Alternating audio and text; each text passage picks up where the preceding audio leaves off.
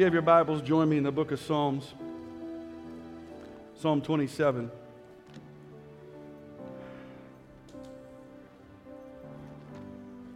And I'll say to anybody here, echoing what Pastor Lucas said in the first half, if you would like to repent and be baptized, we got more towels and more robes. Amen. If you want to receive the Holy Spirit, it's here for you too. It is a gift freely given to whosoever will. All that requires is you to genuinely repent and say, God, I need you. Now, I don't want to brush over repentance. It's a powerful and beautiful part of the whole experience. It's not just saying, God, I'm sorry for my sins. There is an element of tears that sometimes goes with that and the grief and the shame. But it's not, I don't say that to say that you should repent for 3 years or even maybe 30 minutes. But to say that don't forego that important piece of the step in the process, because feeling the forgiveness of God wash over you and His peace tell you, I forgive you. That's a beautiful part of repentance. And if you think that feels good, when you go down in the water in Jesus' name, it's that 10 times better. And if you think that feels good, just wait till you speak in other tongues as the Spirit gives utterance. And if you think that feels good, just wait until the first time, like Pastor Lucas, you're walking through your apartment or house and all of a sudden begin to speak in tongues and you're living for God day in and day out. And if you think that feels good, just wait for the day when the trumpet sounds and the dead in Christ rise first. Woo! Oh, hallelujah. Hallelujah. I'm already preaching. I haven't even read my scripture yet. Psalm 27, verse 4. One thing I have desired of the Lord, that will I seek, that I may dwell in the house of the Lord all the days of my life, to behold the beauty of the Lord and to inquire in His temple. With the help of the Holy Ghost, I'm going to preach for just a few minutes. One thing. One thing. Father, let the living word preach the written word. Make my tongue the pen of a ready writer and inscribe your word on our hearts. Open our understanding that we might comprehend the Scripture. Cause every hindrance to be rebuked and cast out and destroyed. And let us be convicted and converted by your love and truth. And we pray this in the majestic and the marvelous and the magnificent name of Jesus Christ. And if you love that name, would you clap your hands and bless the Lord with me? Hallelujah. God bless you. You may be seated. Thank you for joining us online. Thank you for joining us in person. Amen. We welcome all of you in the name of the Lord. I want you to know one encounter with Jesus is enough to transform your life forever. I want you to further know that one encounter with Jesus turns mistakes into miracles, pain into purpose, and turmoil into a testimony. Praise God. David wrote most of the Psalms, and we know from Acts chapter 2, 29 and 30 that he was a prophet. So based on the depth of the prophetical writings that he wrote for us, and I don't have time to go through all of them, you can go to the archive and listen to all the past Psalms I've preached up to 103. We'll start them again in May. But you can understand that he knew who Jesus was, and I believe I can safely say David had had an encounter with Jesus. What's interesting about David's one thing is that he has a couple things working against him. You see, David is from the tribe of Judah, not Levi. He can't go into the house of the Lord, i.e., that innermost sanctum, the holy place or the most holy place. That's only for the Levites, and even that, it's only for the high priest once a year into the holy place, most holy place. Secondly, David comes from a very sullied past and has one himself. David is the first after 10 generations that can finally go back into the sanctuary, because 10 generations before him, there was an immoral and illicit situation that then prohibited the next 10 generations from going into the sanctuary. It was their law, their custom. It was a sinful mess of immorality that stained the family tree. It included a pagan from Moab and a prostitute from Jericho. And yet those two persons, Ruth and Rahab, are mentioned in the lineage of Jesus. Can I tell somebody, it doesn't matter what your history is. It doesn't matter what your pedigree was. It doesn't matter who your mommy or daddy were. If you've been born again, you have a Christ culture. Hallelujah. And so therefore, for David to reduce his one thing down to dwelling in the house of the Lord all the days of his life means that David truly sought after the Lord, who was his light and salvation. We praise Solomon for his wise answer to God in asking for wisdom, and rightly we should. But we should also praise David for being the man after God's own heart, who could bring it down to one thing, that he would dwell in the house of the Lord. I want you to think just for a brief moment, if you were given the opportunity, if right now God appeared to you and said, I want you to bring it to what is one thing you desire of me, what is one thing you would ask for. I don't want to make it sacrilegious like the genie that comes out and you got 3 wishes. No, but I want you just for a minute to imagine if God said to you, I'm going to do one thing right now in your life, what would that one thing be? If God said, I want to know the one thing you desire most, what would it be? And while you're thinking on it, allow me to take you through a journey of 4 different people that had an encounter with Jesus. In Mark chapter 10, verses 17 through 22, we read of the account of the rich young ruler who came to Jesus calling him a good teacher, asking him, what must I do to inherit eternal life?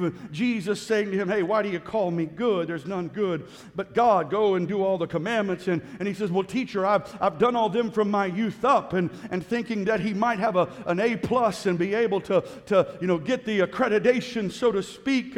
Jesus then looks at him and he says in verse 21, one thing you lack. I've kept the commandments from the youth up.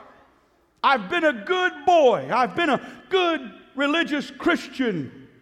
I've gone to church. I've given my tithes. I've done all of that. I've prayed. I've fasted, everything. Well, one thing you lack.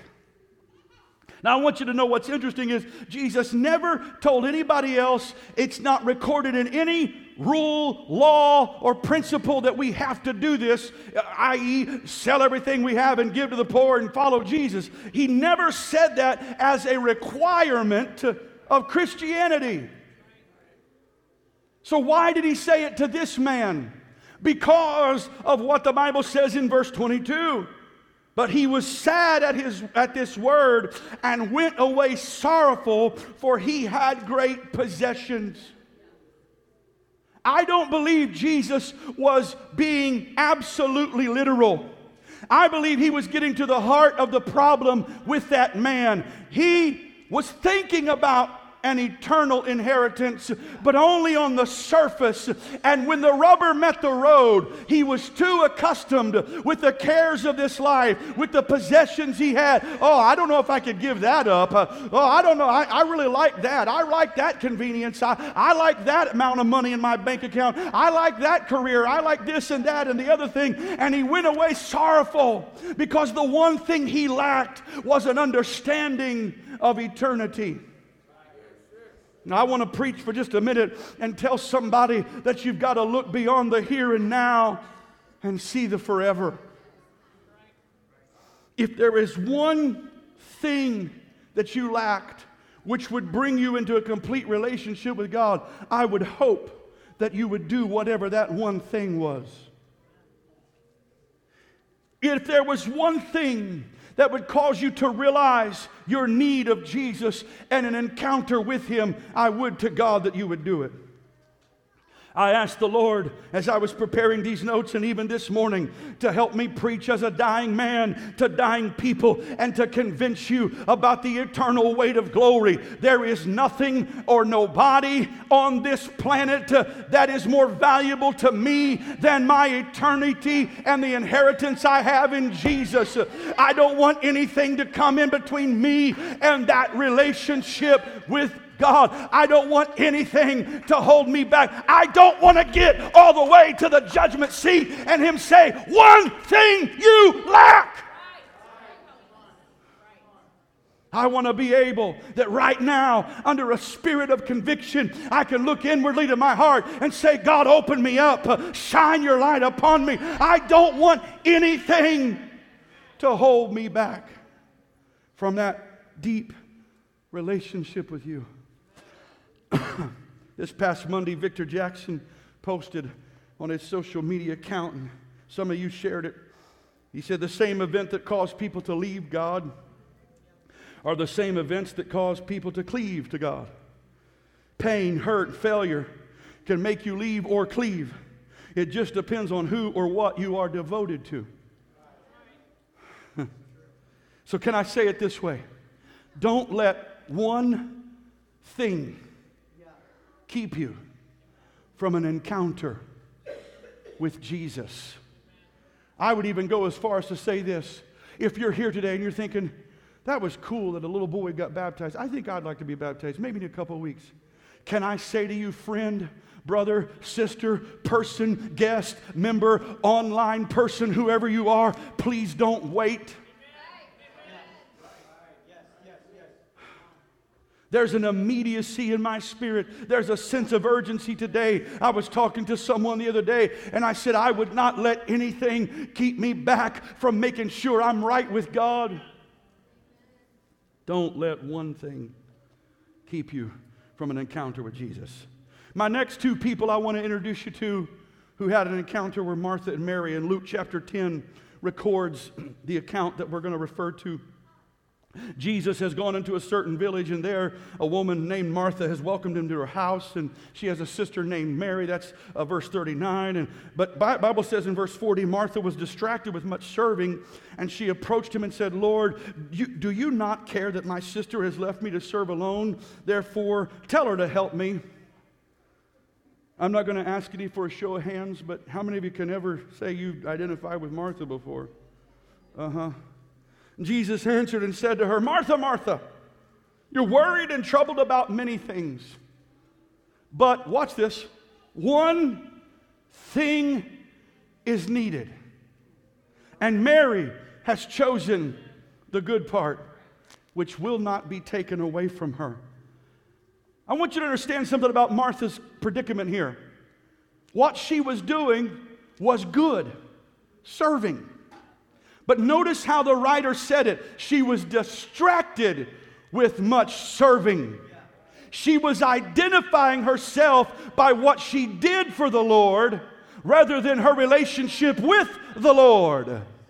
She could tell you how many times she's vacuumed the floor, done the dishes, drove the van, etc., and so forth. And she could also tell you, quite frankly and matter-of-factly, who hasn't helped her.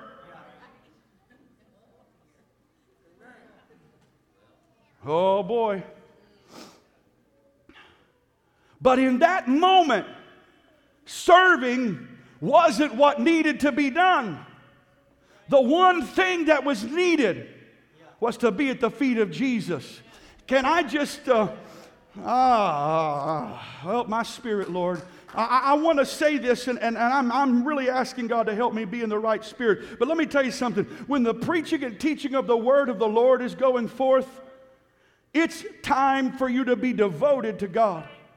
Now, I realize we have children. I realize sometimes they cry. I realize we got to do that. I understand those things. But so help me, if you're doing your checkbook, if you think you can handle something or talk to somebody and you don't think that the preached word of God is what that person needs or what you need, you've got a Martha spirit.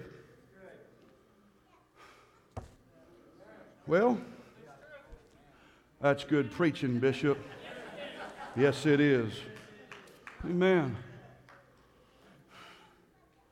Hear me. We need to serve. But when the word is going forth, we need to hear the word. Like Martha, the church of Ephesus was doing a work for the Lord, but neglected the Lord of the work. So don't become distracted with serving and neglect the one thing that you need to do in that moment, which is to be at the feet of Jesus. Being distracted, notice the wording of the verses. Being distracted will lead you to be worried and troubled about many things. If you don't believe me, talk to my wife or Jackie and ask them. Worry can produce stress in your body, which can produce sickness in your body physically. Jesus was trying to help her not to become stressed. And it's very quite possible the word he was teaching and preaching to that day would have given her the hope she needed, which is why Mary had found that one thing that was needed. Why is this so important? Why am I lingering on it just a little bit? Well, let's see what the book of Romans has to say in chapter 10. I know you'll recognize some of it when I begin reading it here. Romans 10. I believe I gave it to you guys back there, right? Verse 14. How then shall they call on him in whom they've not believed? And how shall they believe in him of whom they've not heard? And how shall they hear without a preacher? How shall they preach unless they are sent? As it is written, how beautiful are the feet of those who preach the gospel of peace, who bring glad tidings, good things. Amen? But they have not all obeyed the gospel. For Isaiah says, Lord, who has believed our report? Watch verse 17. Now this is the verse we quote a lot. So then, faith comes by hearing, and hearing by the word of God. And you've heard me before, like Brother Tenney used to say, faith comes by hearing and hearing and hearing and hearing and hearing and hearing and hearing and hearing by the word of God. Well, what's one of the main times we're hearing the word of God? Jesus was teaching. Lucas taught the first half. Myron's teaching the second half. Amen. There's teaching and preaching of the word. So the one thing that is needed when the word is going forth is to be in connection with it. Why? Because faith comes by hearing the word of God. Hallelujah. Hallelujah. Last person I want to introduce you to today is Paul. In the book of Philippians chapter 3, Paul, by the way, Philippians is written, we know for certain it's written from a jail. And yet it's the most joyful book of all the New Testament. Isn't that something? Isn't that ironic that the most joyful book is written from a prison cell? Dear Lord, help us. Watch what he says. Brethren, I count not myself to have apprehended. In other words, I haven't quite reached the goal of what I want to be and who I want to be in God. But watch what he says. This one thing I do, forgetting those things which are behind, and reaching forth unto those things which are before, I press toward the mark for the prize of the high calling of God in Christ Jesus. He knew there were going to be obstacles. He knew there was going to be difficulties. He knew he had a past that would plague him if he dwelt on it, if he kept his mind on it. So what he chose to do in order to reach the prize was forget that, which is also what God does, not remember our sins against us, and constantly strive and reach for the prize that was before him. Paul had a past that haunted him, but he said, I'm going to forget it. I'm going to leave it under the blood, and I'm going to reach forth. I'm going to go where God is calling me. I want to remind you in the Holy Ghost, God doesn't call you from your past. He might call you in your past, but he's calling you out of your past, and he's calling you from your future. Hallelujah. We sometimes have the memory of an elephant and we remember what others did against us, but God makes an effort to say, I will not remember your sins against you. In fact, I'm convinced that if you go to God and say, God, you remember what I did in 1997? If it's under the blood, God's going to say, no, I'm choosing to forget. Hallelujah. So forget it and reach forth into the future from where God calls you. You're not a sinner. You're a saint. Of course you're not perfect. Neither am I. But we're forgiven. You're an ambassador for Jesus Christ. Hallelujah. You're a royal priesthood. You have obtained mercy. Walk in that authority. Amen? And choose to be like Paul, forgetting what is behind you and reaching forth to what is before you. Before our testimonies, if Brother Michael, if you'd get ready, please. Before our testimonies begin to come today, I want to return just briefly to David, which we opened with. In the book of Psalms 122, also a psalm of David, he writes, and the first lyric is, I was glad when they said unto me, let us go into the house of the... Anybody ever quoted that? Anybody ever said that? Anybody ever used that as your check-in on Facebook? Something, I'm glad to go to church today, right? You know why that was significant for David? If you remember, if you were paying attention, what I said at the beginning, 10 generations weren't able to go into the temple. His daddy wasn't able to go. His grandpa wasn't able to go. His great-grandpa wasn't able to go. 10 generations had not been able to go, but he was the first in a long line that was able to finally go in. And he was saying, I'm not going to ruin it. I'm not going to spoil it. This one thing I like, I desire. I want to dwell in the house of the Lord. I was glad when they said unto me, let us go unto the house of the Lord. You too can proclaim that like David, because the Bible says, come boldly before the throne of grace. Amen. Clap your hands to the Lord.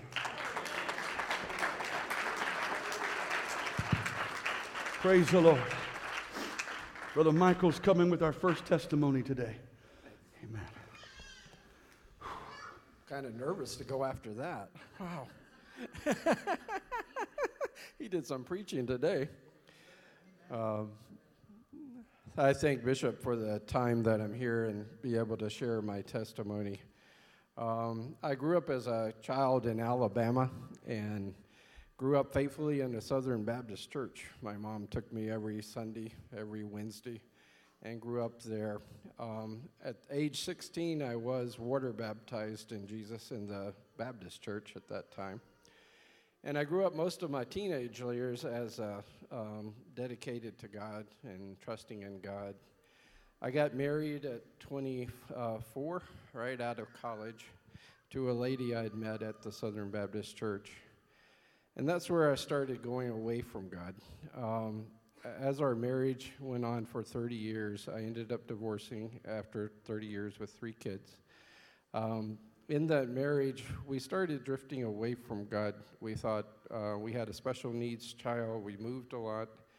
And then we decided we could worship God at home and stayed away from church for almost 20 years. God set me on a path to come back to Him. Through stress and pressures of the family, I got turned into getting addicted to pornography, which ended up causing several things in my marriage, everywhere from control of my free time to placing false visions of women to trust in the marriage that was broken and even communication that broke down. After in 2010, my wife walked out and divorced me and took the 3 kids. At that time, I thought life was great. I had a good life. I had a high-paying salary.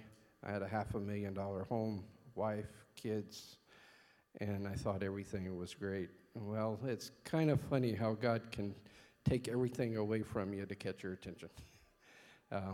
At that point, I lost my house to foreclosure. My wife and kids were moving away for a job in Ohio. And I ended up having my car foreclosed and then ended up losing my job as well. So at this point, I was at the lowest part and started turning back to what I learned in my teens was trusting in God and believing in God. And I started seeking God again, started turning back to Him, studying the Word again. An apartment building that I had moved when I lost my house to foreclosure, I met a family there that said, why don't you come to our church and visit? It's right down the street. We would love to have you. So I turned there and visited and started talking with them, and one night ended up going to a men's retreat there at their church. At that men's retreat, they were praying for the baptism of the Holy Spirit and for the men of that church. And that night, God released me and released all the stress, all the pressures, all the fears, and filled me with the Holy Spirit that night. At that point in my life, I had no job, I had no house, basically, and no income. And that night, I turned to God and said, okay, I'm an open book. Where do you want me to go? Where do you want me to serve? And where do you want my job to be for you? And where can I grow? Surprisingly, the next day, Monday following that Sunday, God had 2 recruiters recruiting me for a job in Omaha, Nebraska, for a company called Cabela's. He led me here and then eventually to Sydney, Nebraska for 4 years. And my sister joked, she said, God sent you to the wilderness like Moses so he could deal with a few things in your life.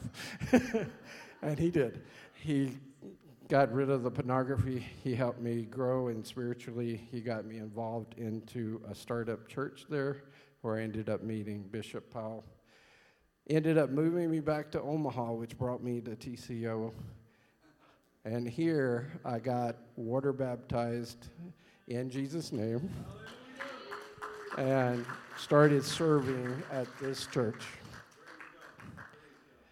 I think some things that God has taught me through all of this journey is a few things.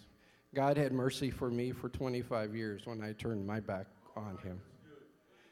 God had mercy on me and freed me from the pornography and the addiction that had taken over and controlled my life and took my time and direction off of Him. God provided a job that led me to TCO and the water baptism and learning of Jesus' name and the one true God. God provided a loving and a teaching pastor to help me grow. God allowed me to serve Him daily here and in everything I do today. God has also led me now to a wonderful life that is a fiancé in the Philippines, which I'm trying to bring here now on a fiancé visa to be my wife and serve with her together for God. I think also God has taught me a few things of seeking God with all your heart and with all your soul. Being baptized in Jesus' name and being baptized in the Holy Spirit. And also giving faithfully of my tithes and offering to God as described in Malachi 3. God will bring people into your life that can help build you up. You just need to listen and look for those and trust in Him that He will guide you through. Thank you.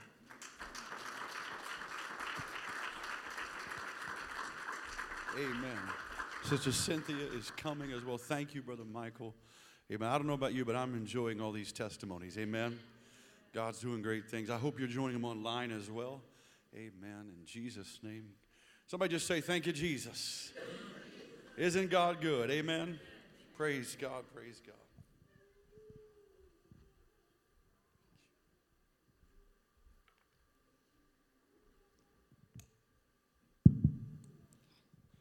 I'm nervous. Okay. Hi, my name's Cynthia. This is my testimony before I met Jesus. I was broken, empty, hopeless, betrayed, lost, abused, depressed. I grew up in a Catholic home where we went to church every Sunday. To be honest, I grew up in a, To be honest, I grew up in a Catholic home where we went to church every Sunday. To be honest, I really didn't care about it. I just went because it was normal. We lived in California at that time. My dad was married to my mom. They worked all day, so they were gone most of the time. I stayed at home with my older sister and her husband. One day I found out that my mom wasn't my mom, but my stepmom. It was around the age of 8 to 10 when this happened. I was beyond confused to who my mom was. Then I found out that my mom had abandoned me when I was small.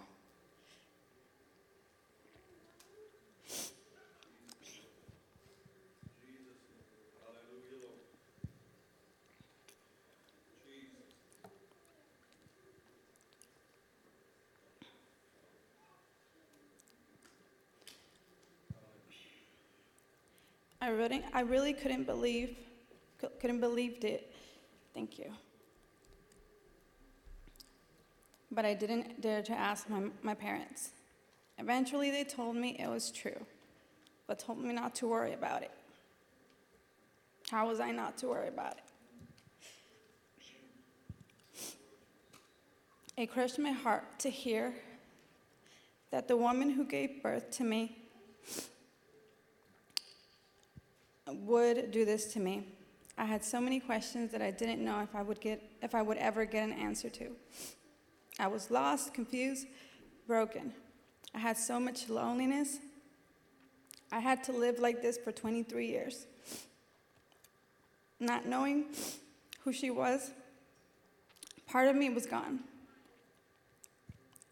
I asked myself, why me?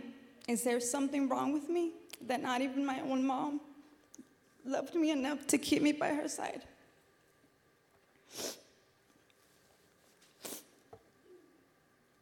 I thought no one could ever love me because my own blood couldn't.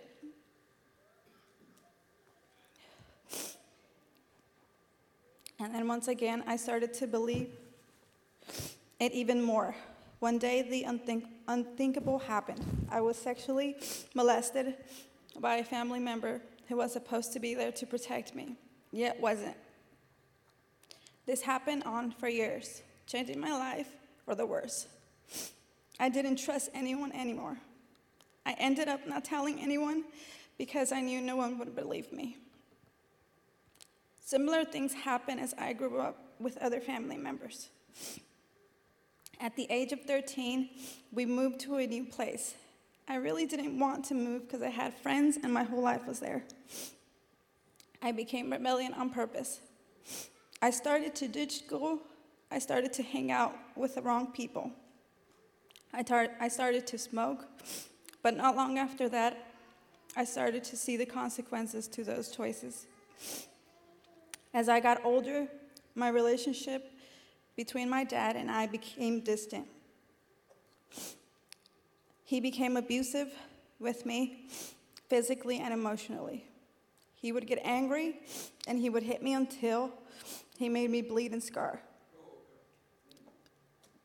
with not feeling sorry. So I grew apart. I started to close myself.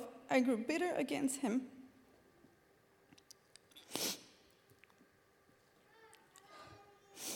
I started to hurt and silent. I felt lost. I felt lost and empty. I thought, will this ever end? I started to put walls around me and became colder in the inside.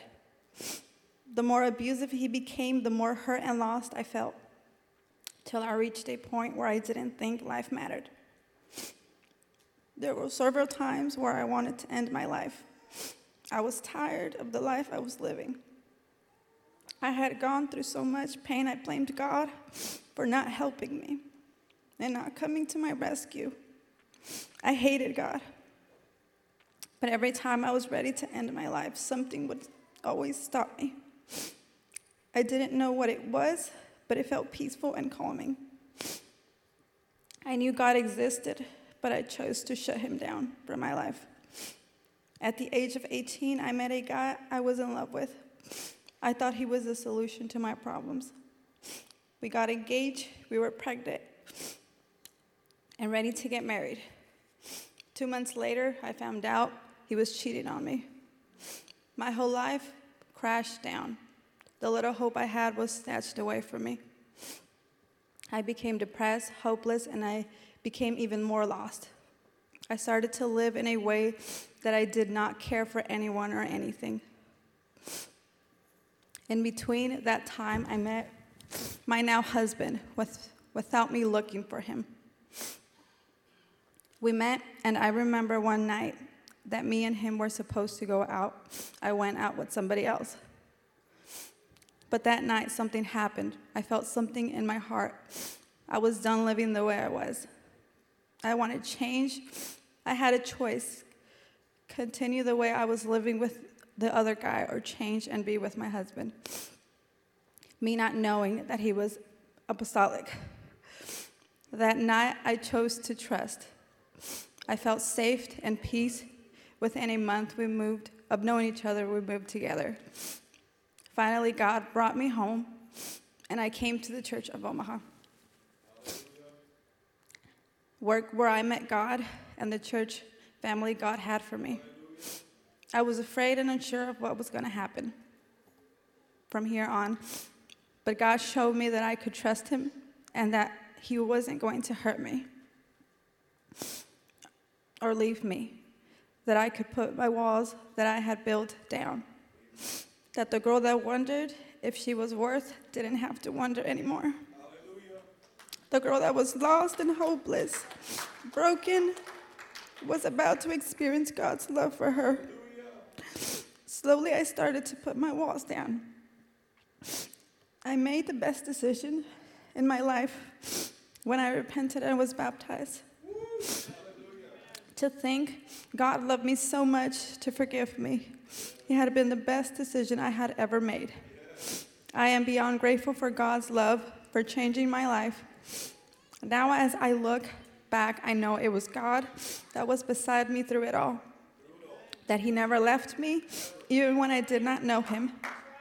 God restored everything the enemy tried to break me down with. He restored what was lost and made it new. He restored the years of hurt and pain that I had with my dad and gave me 7 years of happiness and love between my dad and I before he passed away. God's hand has been in my life with no doubt.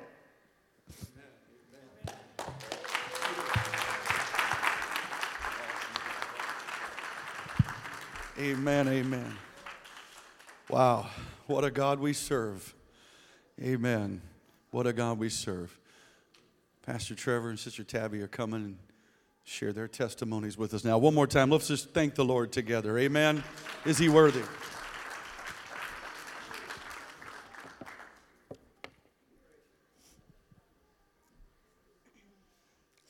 My family started attending an apostolic church in 2000. In June of 2001, I received the Holy Ghost at Nebraska's family camp. The following Sunday, I was baptized in Jesus' name. We attended an apostolic church in Fremont for the next few years. When I was 12, we moved to Iowa. We left the only church we had known. We moved to a small town where everyone knew everyone. There was an apostolic church in a city nearby. The church was small, and there was only one other family with kids. It wasn't the same as the church in Fremont, but it was something. I started 7th grade the year we moved to this little town called Mobile. Middle school went by quickly. I made friends very easily. Shortly after making friends, I would hang out at their houses. We would go to online chat rooms and chat with other people, mostly older guys, and the content of the discussions were inappropriate. This was just the start of many inappropriate online relationships with guys. By the end of middle school, I was falling away from God, but I was going through the motions and trying to stay connected. Throughout high school, I started to drift away from God and church even more. My outward appearance changed to fit in with everyone else. I dove into a relationship with someone who I was sure I was going to marry. The choices I made with him while in this relationship were solely based on the thought that I was going to marry him, and were not pleasing to God. The relationship ended, but the individual was in and out of my life for the next few years. At some point during this time, I was introduced to cigarettes, alcohol, and marijuana. I wouldn't say I partied, but there were many occasions of drinking and making poor decisions with the people I interacted with. After that relationship with the one that I thought was the one, I would send myself down a road of looking for attention for the wrong reasons. I thought to myself, why does it matter? I already messed up. So I took myself down a road of unhealthy relationships. Even though I was drifting, I went to church camp in the summers to repent and refuel. I would promise God that I wouldn't go back to my old ways, but it never failed. I would mess up. At that time, I wanted to please people more than God. I felt guilty for going back and doing the same things that I said I wouldn't do. But at the same time, it didn't matter. I wanted to do what I wanted to do. For those few years, I did just that. I did what I wanted. All this time, I would walk a fine line of doing my own thing and feeling a call back to the church and God.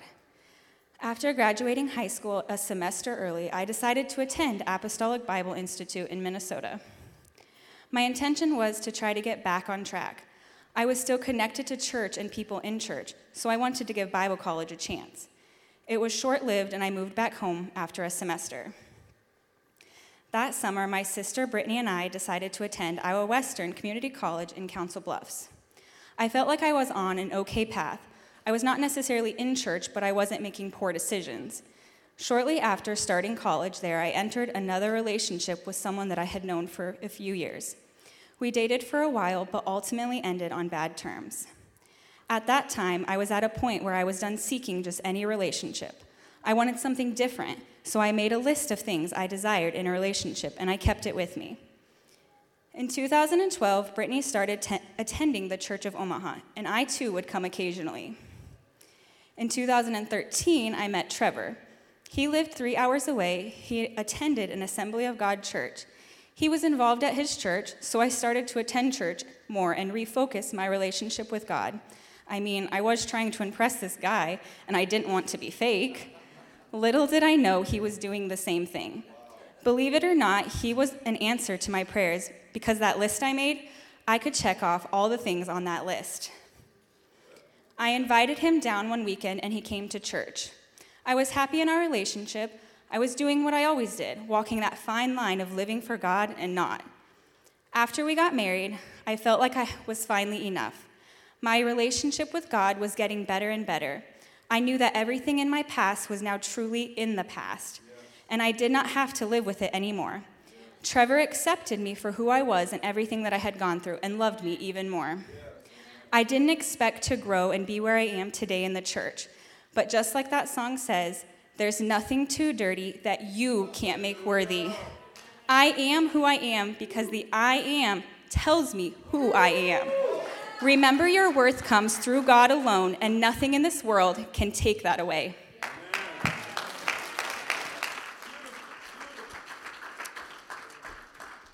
Whew, that's a tough one to follow. Hallelujah. Thank you for the opportunity to have me share my testimony this morning, and thank you, Tabby, for so beautifully sharing yours. It was a time in my life, It was a time in my life where I was ready. I was ready to do things on my own. I was ready to step out and live my life to the fullest. Little did I know the stumbling blocks that would come along the way in this journey and just what God had in store for me. It was almost 10 years ago that I set out on a journey that would literally change my life. But it started with a choice to live life my own way, rather than how God wanted it to be lived. This is my journey to truth. Allow me to take you back a few years prior to this point.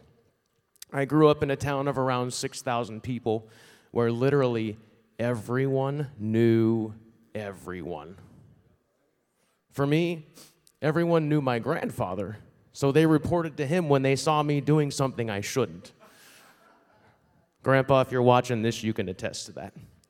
I grew up Lutheran, which in my world meant I went to church on Wednesday nights and learned to memorize the Lord's Prayer. You know, Our Father, which art in heaven, hallowed be thy name. Every Wednesday we would go through that, and we would get a piece of candy if we were able to memorize the next line. For me, I was not one for memorization, so it just didn't work for me. It was really just a mere getaway for me to get a delicious snack and possibly an ice cold soda. From the time I was 6 until about 8 or 9, I would attend these Wednesday night gatherings, and it was really nothing consistent. It was every so often as either I reminded, "Hey Mom, hey Dad, I want to go to church tonight," or they would say, "Hey, you're going to church tonight," for whatever reason. And it was not really an important thing to me. While I was doing these church things, as a 6, 7, or 8-year-old, I would have classmates walk up to me in the first grade and tell me that Jesus is real. But I, out of spite for one reason or another, would tell them, "He's not real. He's just a puppet. He's made up. He is not real." My classmates would give me weird looks, and they would just carry on. I stopped going to those Wednesday night classes for a few years, having no fellowship with God, whom I did not really believe in anyway. So I continued living, going to school, going home, going to school, occasionally going to my grandma and grandpa's house when my parents would work the endless hours that they seemed to work. Then in the 5th grade, I was asked by someone if I wanted to come to church with them. At that point in my life, I longed for attention. I longed for friendship. It was not something that came very easily to me. I was not one that people wanted to befriend in school, and on the contrary, was one that people picked on. In fact, as a 1st grader, I learned many derogatory phrases and words, mostly because they were pointed in my direction. There were boys in that class as a 1st grader who would refer to me as those things and would not let it go. And that set me on a path of really a lot of loneliness. And I remember a few years after that, as a 4th grader, where I first came across pornography. And that was my answer at that time. I turned to that because I got the attention I wanted, even though it had nothing to do with me as a 4th grader. Going back, throughout that time and into 5th grade, after being asked to go to church, I attended my first church service at North Park Assembly of God. I liked it. It was great. I felt accepted. I finally felt accepted. So what did I do? I went back every Sunday and every Wednesday. I would be picked up faithfully by the church van. I would wait outside for hours on end, and if it never came, you want to talk about a letdown. I finally felt home. I would be baptized in the titles, Father, Son, and Holy Ghost, and thought, great, now I'm set. But I wasn't. Through the next few years, I would still long for something more. I would still continue seeking attention where I could get it. Something was missing, and I was trying to fill it. Moving forward to high school, I transferred to a high school that was in a town a few miles down the road from where I lived. And you thought everybody knew everybody in my town.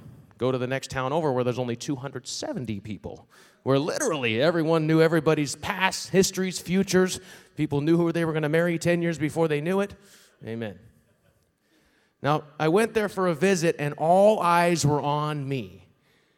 You want to talk about a nerve-wracking experience where everybody's looking at, who's that? Who's this new guy? What's he doing here? The school year started later on that year, and since I was the new kid on the block, everyone wanted to know more about me. I thought, finally, I'm being accepted. People like me. Once they found out more about me, then they pretty much threw me by the wayside and no longer talked to me.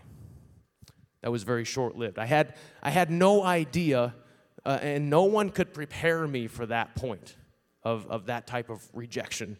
While I had experienced that in the past with other classmates and other areas, the level that had happened here was a bit more magnified. I had a bit more intelligence as to, why it happened and things like that. So there I was left alone again.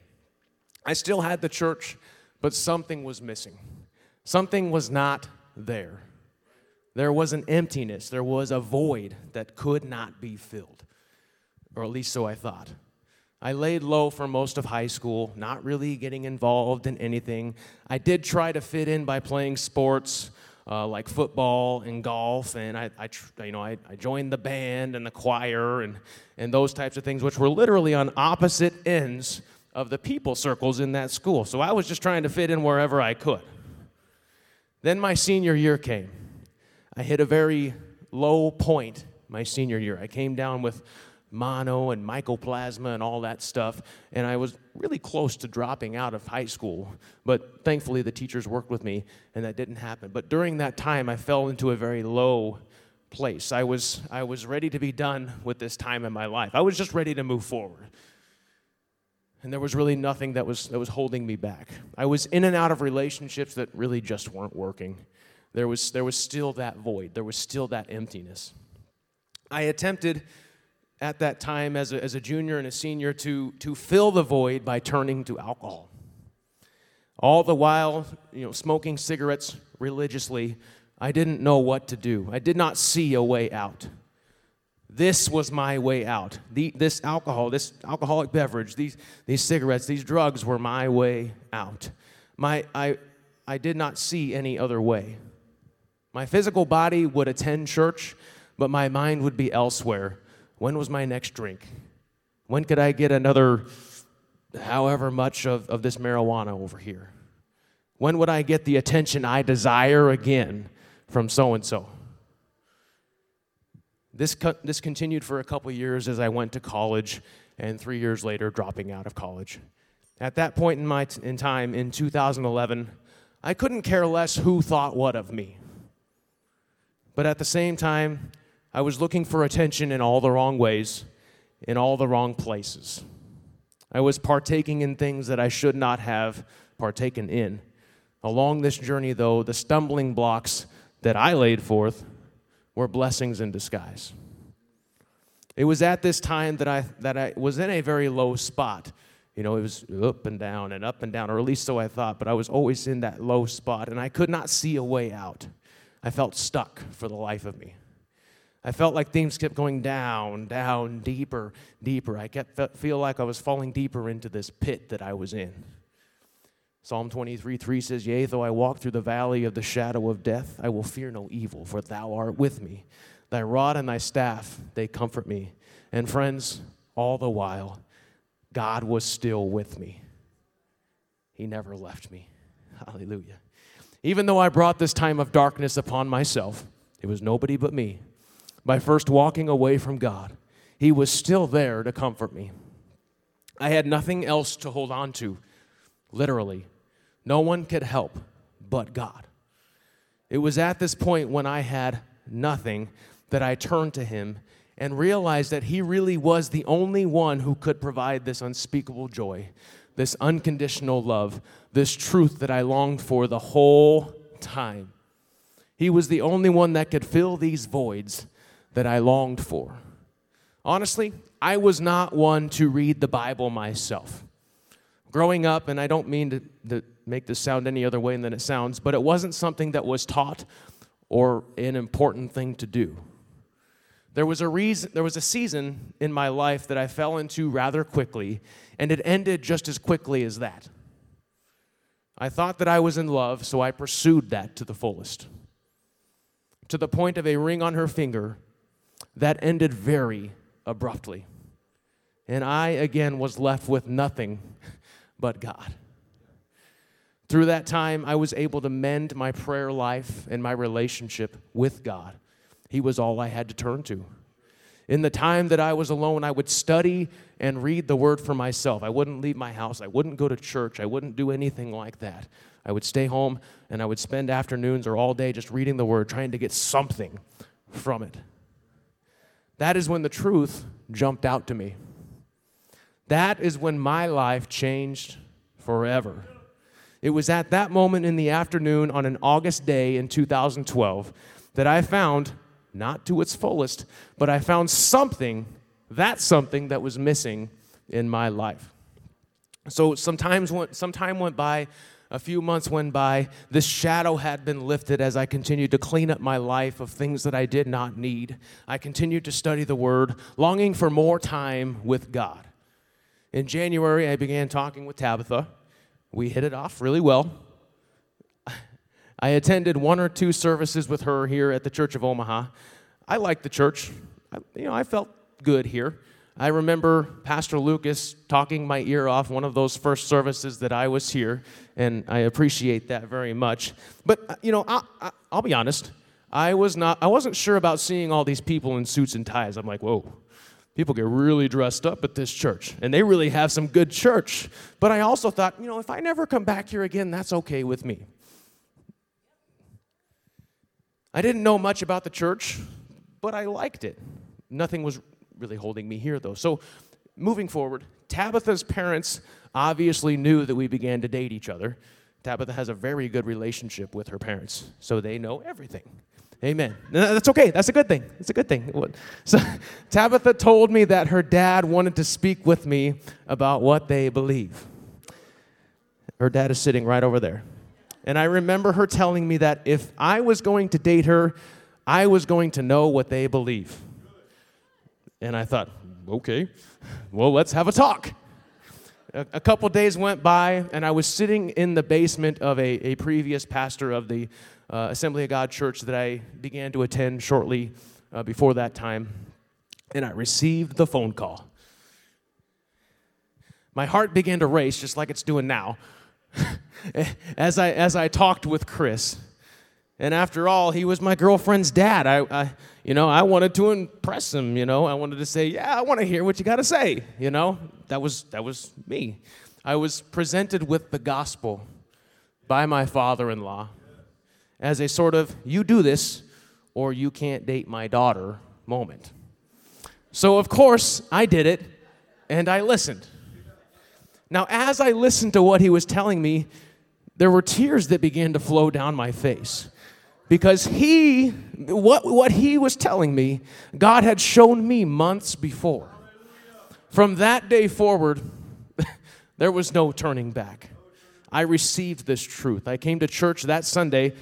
I had not planned on coming that Sunday. I was thinking, a couple weeks down the road, I'll be back again, I came to church that Sunday, and God literally knocked me on the floor about over there where you're sitting, Brother Sal, right there. That's my spot. I was laying there basking in his presence. God had gotten a hold of me in such a way.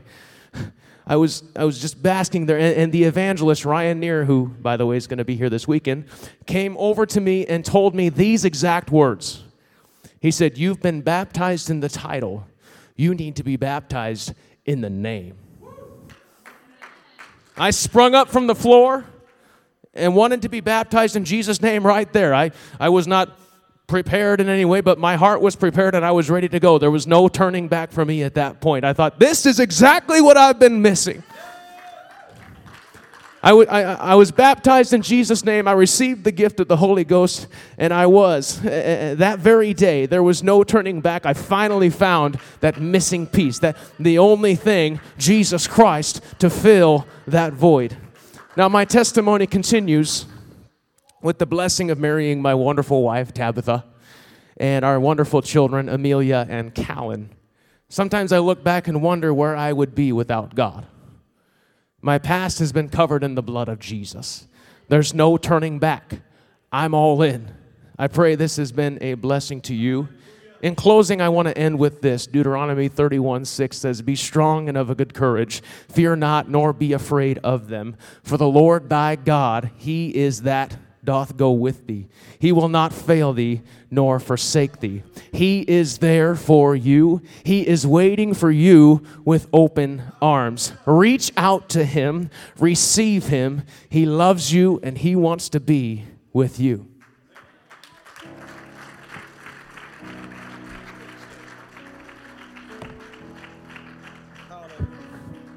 Hallelujah. Aren't these rich, beautiful testimonies of what God is doing? We laugh, we cry, but mostly we rejoice in who God is and in what he has done. Why don't we stand together? Amen. We're going to sing one final song as we're wrapping up this service. But just because this service might be coming to an end doesn't mean that you're possibility for an encounter is coming to an end. As you just heard, Trevor began to look into the Word for himself. And in one of those moments, God began to reveal Himself to Trevor. Little did he know his future father-in-law would one day share with him the Word of God, and it would be that very thing, confirming and affirming God's Word. So I want to encourage you, you can have an encounter with Jesus anywhere. You can have it right now. Amen. I'll tell you, the power of God is still here, and His mercy is still here. Hallelujah. Amen. So we're going to sing, that's what His mercy did for me. Amen. We're going to worship that God who is the God of mercy as we close up this service. And if you need prayer or want prayer, I want you to come around the front. I want you to get one of the pastors. We'll come pray with you. If you're online, put a comment in the field. We'll look at it and we'll pray with you. God wants to give you an encounter today. Amen. Let's worship the Lord.